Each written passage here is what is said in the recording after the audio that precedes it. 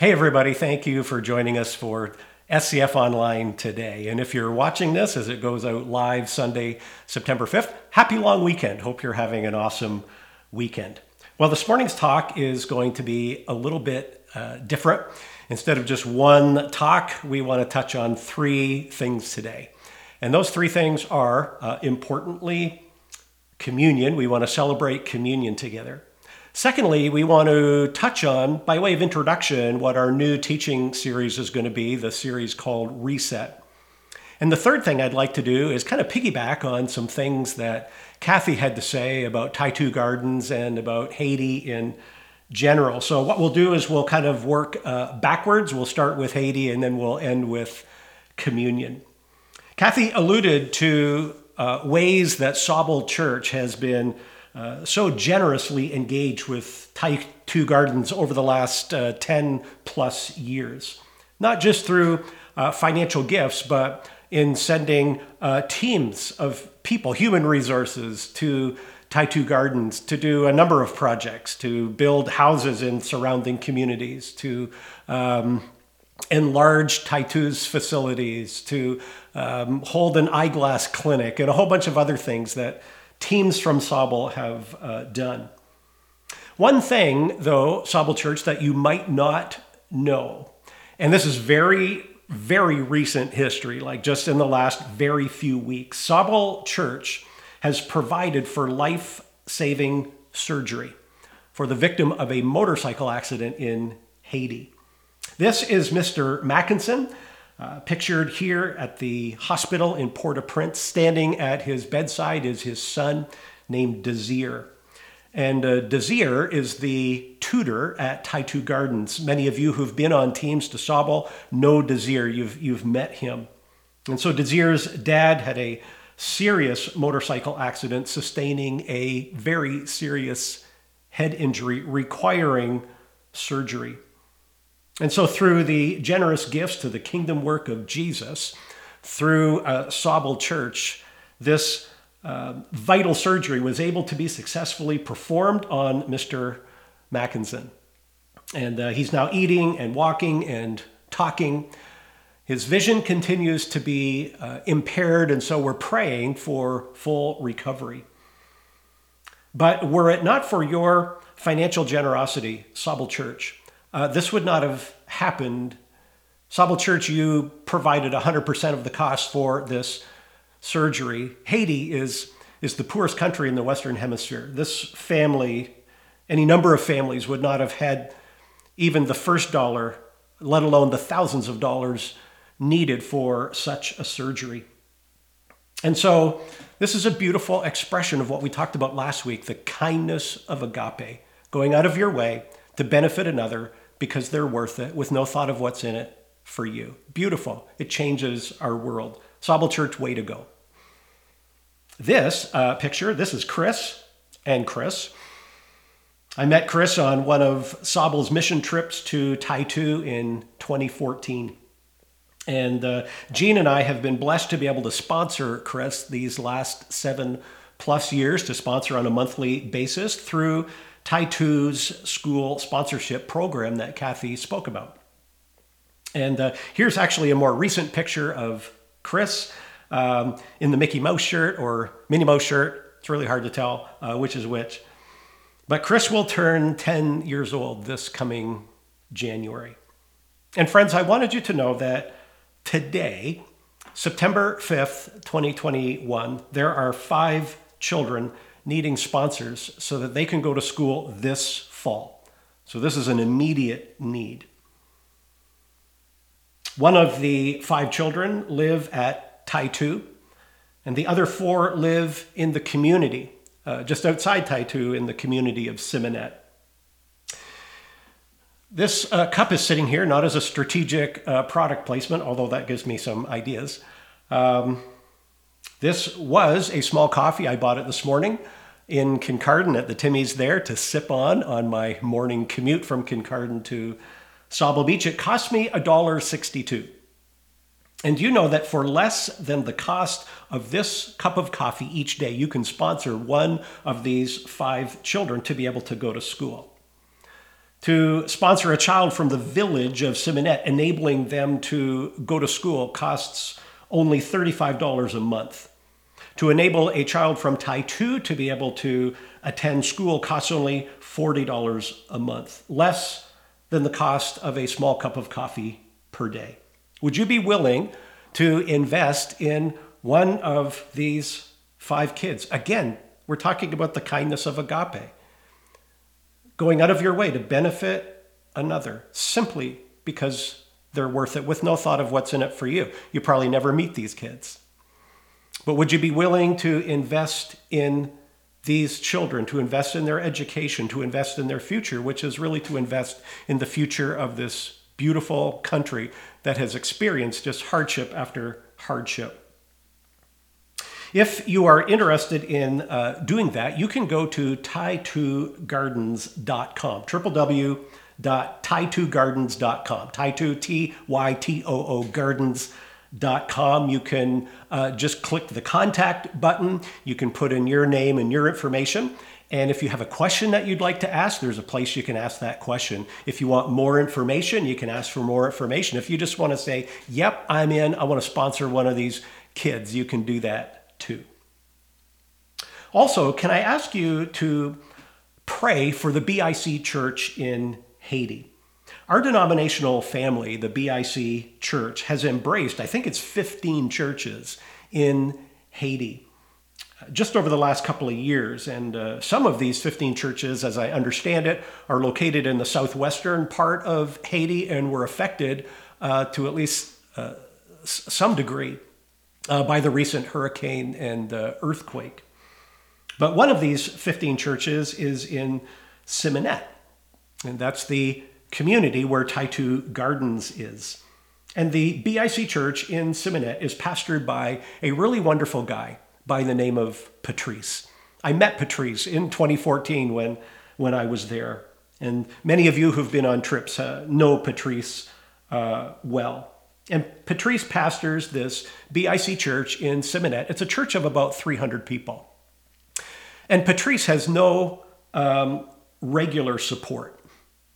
And so our missions committee is currently in conversations with our partners at BIC Canada Global and BIC Haiti to talk about strategies by which we can help support not only Patrice, but these other 14 BIC pastors as well.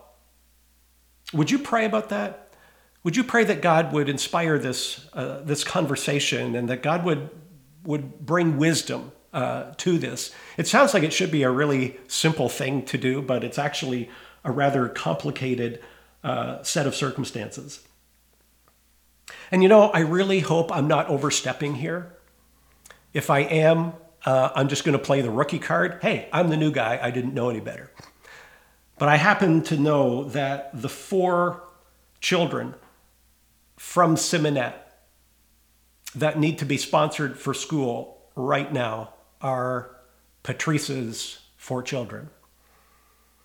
And again, friends, if we could meet these needs this weekend, like I would love it if after this weekend, all 5 of these children are sponsored to be able to go to school this fall, sponsored through SCF online people and SCF in-person people.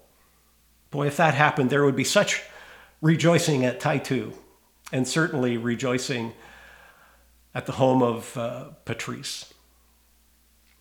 Well, that's kind of the first thing. Let's move on to number 2, which is our Reset series introduction. And we're going to take our current teaching series, which is Forward Together in Love, and we're going to put it on hold for a little while. We're going to come back to it, but it's going to be on hold for now. And so what I want to do right now is to introduce a new teaching series, a mini-series. It's 6 weeks, and it's going to begin 2 weeks from today. It's going to begin September 19th, and it's called Reset, Recapturing the Creative Simplicity of the Early Church. And hopefully you've also heard by now that we're going to be offering a 6-week small group experience along with this teaching series. So 6 Sunday afternoons, we're going to press in a little more deeply into this reset material, which is going to be based on a passage in Acts chapter 2. Acts chapter 2, verses 42 to 47, actually.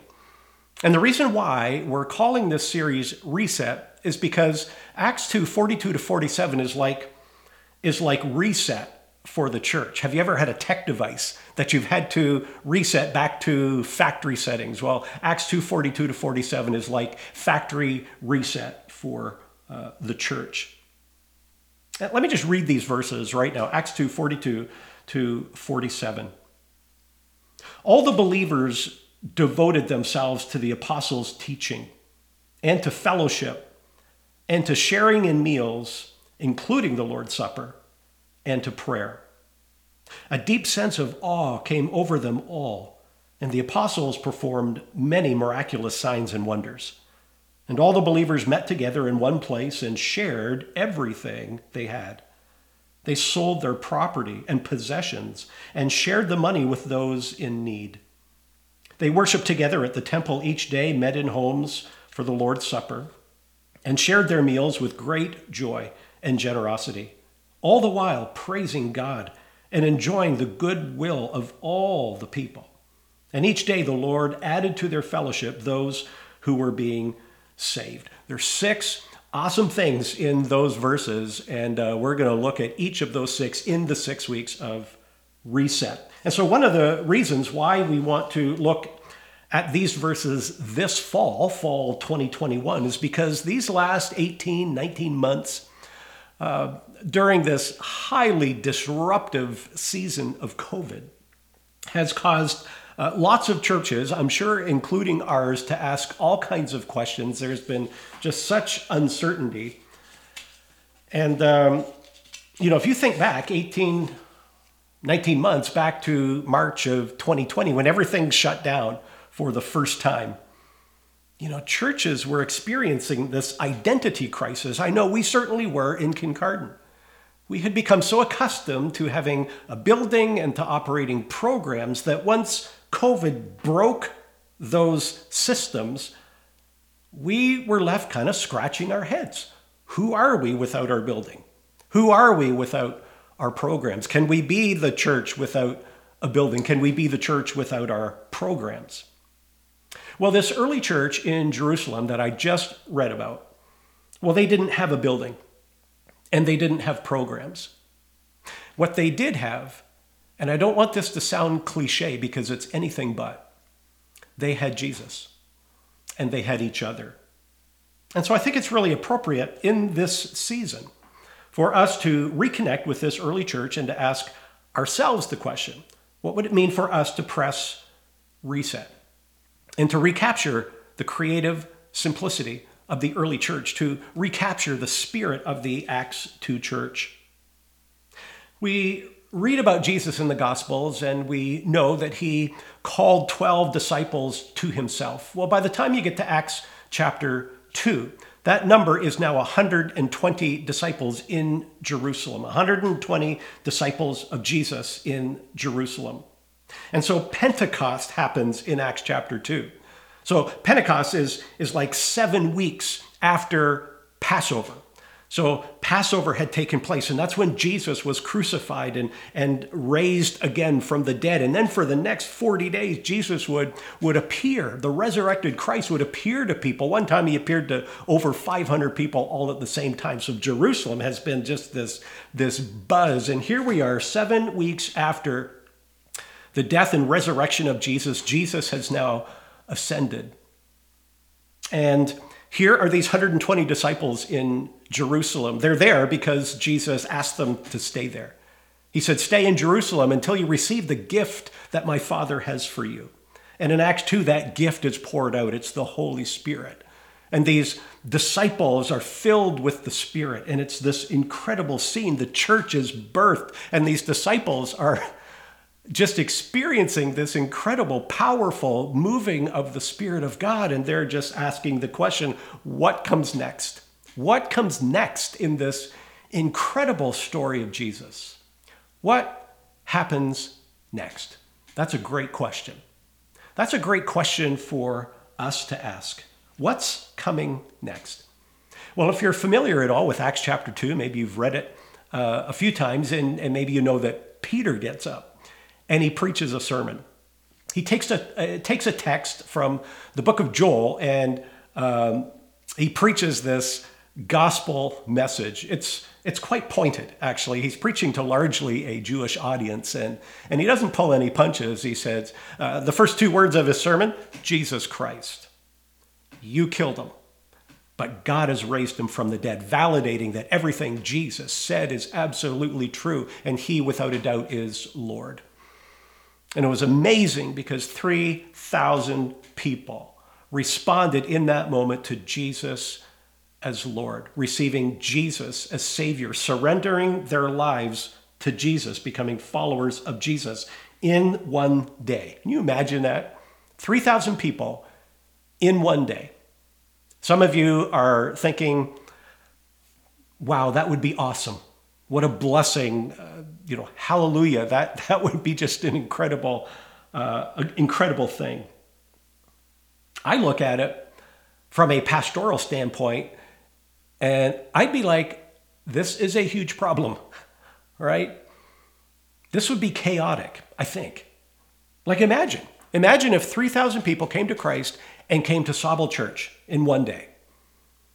Like that would be crazy. So you'd have, of these 3,000, maybe there's like 500 children. And so there's parents coming to Jenna saying, okay, there's going to be 500 extra children in Sunday school this week. How many services would we have to actually do to have 3,000 extra people maintaining social distance? I don't know, a lot. Imagine, parents saying to our youth leaders, oh, by the way, there's going to be an additional 500 youth at Wednesday night for youth this week. Better have some extra snacks. Imagine 500 people who are musicians coming to our worship teams and saying, hey, we're musicians, we want in. Imagine our board having 500 membership conversations or 3,000 membership conversations or 3,000 conversations about baptism. It would be chaotic and overwhelming. Imagine 3,000 people coming to Mel and saying, Mel, we want offering envelopes. We want to be part of this giving system, add us into the accounting system. I actually think Mel would get that done surprisingly fast. But imagine 3,000 people all kind of pressing in and saying, hey, disciples, what's next? Here we are. Do something with us. I think it'd be crazy.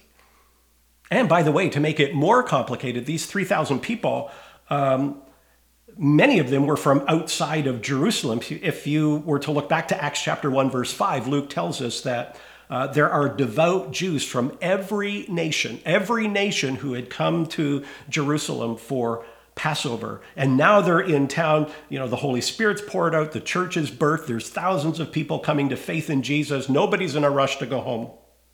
Now they need places to stay. Now they need food to eat. Now some of them are going to need jobs. Like this is a complicated situation. And somehow, this group of 120 disciples, somehow they incorporated these 3,000 brand new believers into their midst. And if it weren't complicated enough, as I mentioned, these 3,000 came from many different places, but they also spoke many different languages. So there's a language barrier. They're coming from diverse and really culturally complex backgrounds. There's rich and poor. There's male and female. There's Jews and Gentiles. Gentiles who had become part of the worship system of Judaism, and now they're Jesus followers. Like, there's a lot of complex layers to all of that. And keep in mind, this early church did not have a building, and they did not have programs. They didn't even have a Bible. And even if they did have a Bible, the vast majority of these people are illiterate and wouldn't be able to read it anyway. Well, again, what did they have? And again, not cliche. They had Jesus, and they had each other. And as you read through Acts 2 and following, you don't find where any of these 3,000 got left out. None of them got left out. There was love enough to go around for everyone. And these Christ followers in this Jerusalem church, these are our people. These are our ancestors. This is our story. Their story is our story. These are our first brothers and sisters in Christ. And they accomplished something absolutely remarkable. It's astounding. And they should be honored for that. And their work should inspire us and motivate us and stir us up. You know, the book of Acts is 28 chapters. In a sense, we are writing chapter 29 right now. Certainly not in a canonical sense, but in a historical sense, and in the sense of what is the Spirit up to right now in real time. Well, here's some good news for you. The same Spirit that raised Jesus from the dead, the same Spirit that is poured out in Acts chapter 2, that same Spirit is available to us right here, right now. And even as you're watching this online service, wherever you're watching from, the same Spirit is available to you. Whether you're watching from Sauble Beach or Clavering or Wyerton or Owen Sound or Tara or Allenford or Southampton or Port Elgin, even in Dunblane, there's a shout out to the Earl and Lady of Dunblane, otherwise known as Dave and Andrea. The same Spirit is everywhere. And you know, for you, as part of Sauble Church, whether online or in person, the same Spirit is available in our small groups as we meet. The same Spirit is available when two people get together for mentoring or counseling or coaching or accountability. The same Spirit is available to every one of our leadership teams, to every one of our committees. The same Spirit is available to our board as they meet and plan and seek God. And I just feel like in this moment of time that the Holy Spirit is just waiting to be invited. And so in this series, Reset, we're going to be talking about this early church. You know, a lot of people would call this early church radical, a very radical church. And I suppose they were, because they did a lot of radical things. But I think there are some ways in which we kind of romanticize this early church. And I hope during the 6 weeks of Reset, we can kind of de-romanticize it somewhat. Let me give you an example of what I mean. So this early church, they have this, a lot of people talk about this early church that they were devoted to community. They were devoted to community. And I think that's kind of a myth. I don't think they were devoted to community. They were devoted to Jesus. And it was Jesus that drew them together into community. That maybe sounds like kind of a minor distinction, but is really, really important. And I think that distinction was captured best by a very famous pastor in World War II Germany named Dietrich Bonhoeffer, who said these words: "Whoever loves community will kill community. Whoever loves people will create community." And so here's this early church. They love Jesus. It's their collective love of Jesus, their common love for Jesus. That's what pulls them together into community. The passage in Acts 2 tells us they were devoted to the apostles' teaching, to what the apostles taught about Jesus, including the very words of Jesus. Jesus who taught that it's never okay to leave anybody out. A Jesus who taught that there's enough love to go around for everyone. You know, the words of Jesus, even in Acts 1:8, where Jesus said, when you receive the Spirit, when you receive this gift that my Father is going to pour out on you, you're going to receive power so that you can be witnesses right where you are in Jerusalem and then in Judea and Samaria to the ends of the earth. Why be witnesses? Because every person is of unsurpassable worth, created in the image and likeness of God, worth Jesus dying for. It's their love for Jesus that pulls them into community and then propels them on mission. The passage says they were devoted to the fellowship. That's the Greek word koinonia. It comes from the root koinos, which means common. They were compelled by, drawn together by what they held in common. And what did they hold in common? Jesus. They really had nothing else in common. They were so diverse, as we mentioned earlier. Well, I know in these days there's I talk to other pastors and friends from other churches and people from our own church, and it seems like there's a lot of people in this moment who are kind of looking in the rear view mirror, kind of looking backwards and saying, when can we get back to what was? When can we go back to 2019? And, going backwards is not a strategy. I want to look out the windshield. I want to look and see, where are we going? I want to ask the question, Jesus, what are you up to? What are you doing in this moment? And how can we be part of what you're doing? Maybe you don't like car analogies so much. You like boat analogies. Think of a sailboat. Holy Spirit, how can we set the sail of our boat to catch the wind of what you're doing? See, spirit in Greek is pneuma, means wind. How do we set the sail to catch the wind of the Spirit? Because the Spirit is always blowing in the direction of Jesus. The story is moving forward. We don't want to be looking behind us. We don't want to look in the rearview mirror. We don't want to pine for what was. We want to be looking forward. God is doing new things. And so as we hit reset, yes, we want to recapture that creative simplicity of the early church, but we're moving forward. This is the book of Acts, right? It's the book of action. It's not the book of intentions. That would be a terrible name for this book. Let's turn in our Bibles to the book of intentions, or the book of ideas, or the book of good intentions, right? It's the book of Acts. It's the book of action. If we're looking in the rearview mirror, we're not going to be a church of action. We want to be looking out the windshield, looking forward, asking the question, Jesus, what are you up to in this moment? Speaking of that, after one of our in-person services last Sunday, I chatted with some delightful people. And one of them showed me her bracelet that she had on, and it was a WWJD bracelet. Remember those? What would Jesus do? What a great question to ask. What would Jesus do in this situation? What would Jesus do in that circumstance? A great question to ask. But as we chatted, we came up with what we felt was even a better question, a more appropriate question, not WWJD, but WIJD, not what would Jesus do if he were here, but what is Jesus doing? What is Jesus up to in real time, and how can we best partner with him?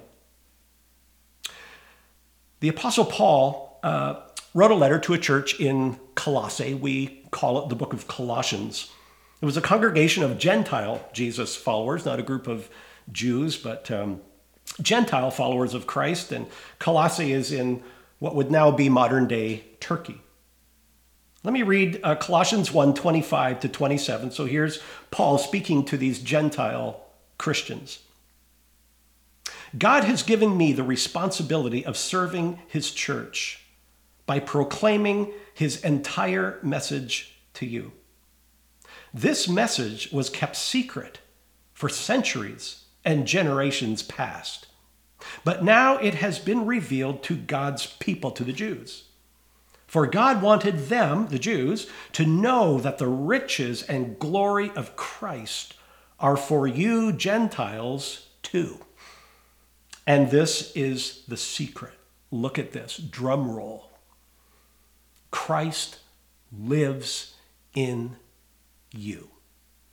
Christ lives in you. That is powerful. That's not WWJD. That's not what would the historical Jesus do if he were here. This is what is Jesus doing, this Christ who is in me. What is Jesus doing right now in real time, and how can I partner with him? I love the 29th verse in this same chapter, and I love how the NIV phrases it, so I'm going to read that.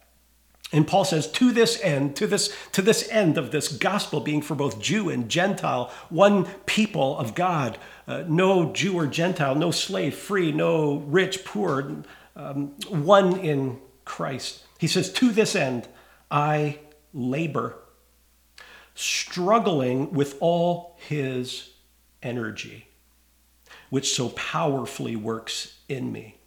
I love that phrase, struggling with all his energy. Being a follower of Jesus in the first century or the 21st century is not easy. It is a struggle. We said last week that we don't live in some perma-vacation mode. We're living in a war zone. There is a spiritual war taking place. Life on planet Earth hurts. And it's hard.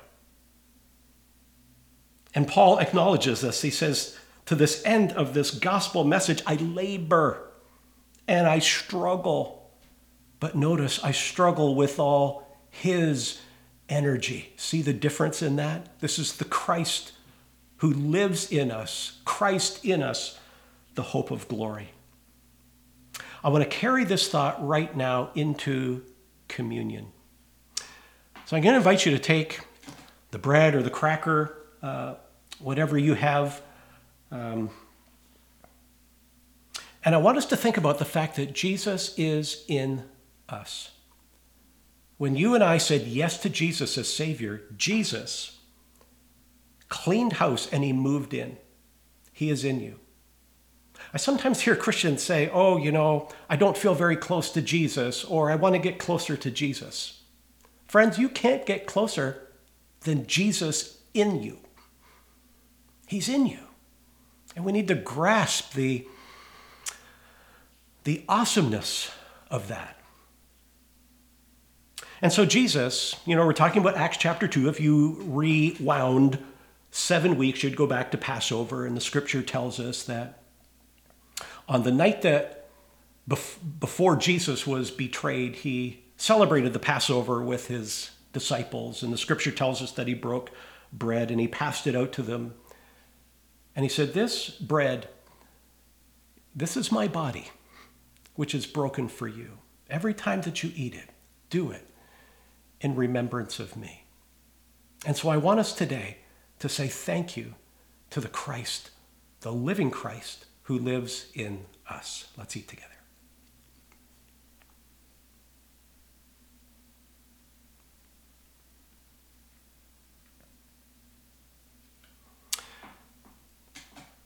And if you take the cup of juice or whatever you have available there, after the scripture tells us that after they ate the bread, Jesus passed out wine to each of them and said, this cup is the New Testament. This is the new covenant in my blood. His blood was shed as a ransom for many, for you and for me. And so we drink and we remember the living Jesus who lives in us, who shed his blood on the cross for us to give us freedom and a new life. Let's drink together.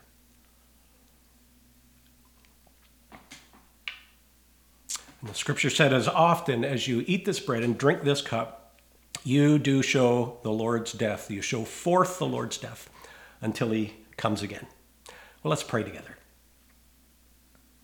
Lord Jesus, we thank you that you gave your life for us and that you rose again from the dead, that the grave is empty, validating everything you said. It's all true. Thank you, Jesus, that you live in us, Christ in us. Would you teach us to partner with you, how to get in on what you're doing? Not simply to ask, what would the historical Jesus do if he were here, but what is the living Jesus up to, the Jesus who lives in me? What are you up to right now in real time in this moment? How are you leading me right now? What are you up to in our church right now? What are you up to in Haiti right now? Help us, Jesus, in our day-to-day this week. Help us, because we confess that life on planet Earth is hard and it often hurts. But may we be aware, like Paul, that our labor and that our struggle, well, it can be with all your energy, Jesus. And we pray these things in your powerful name. Amen. God bless you.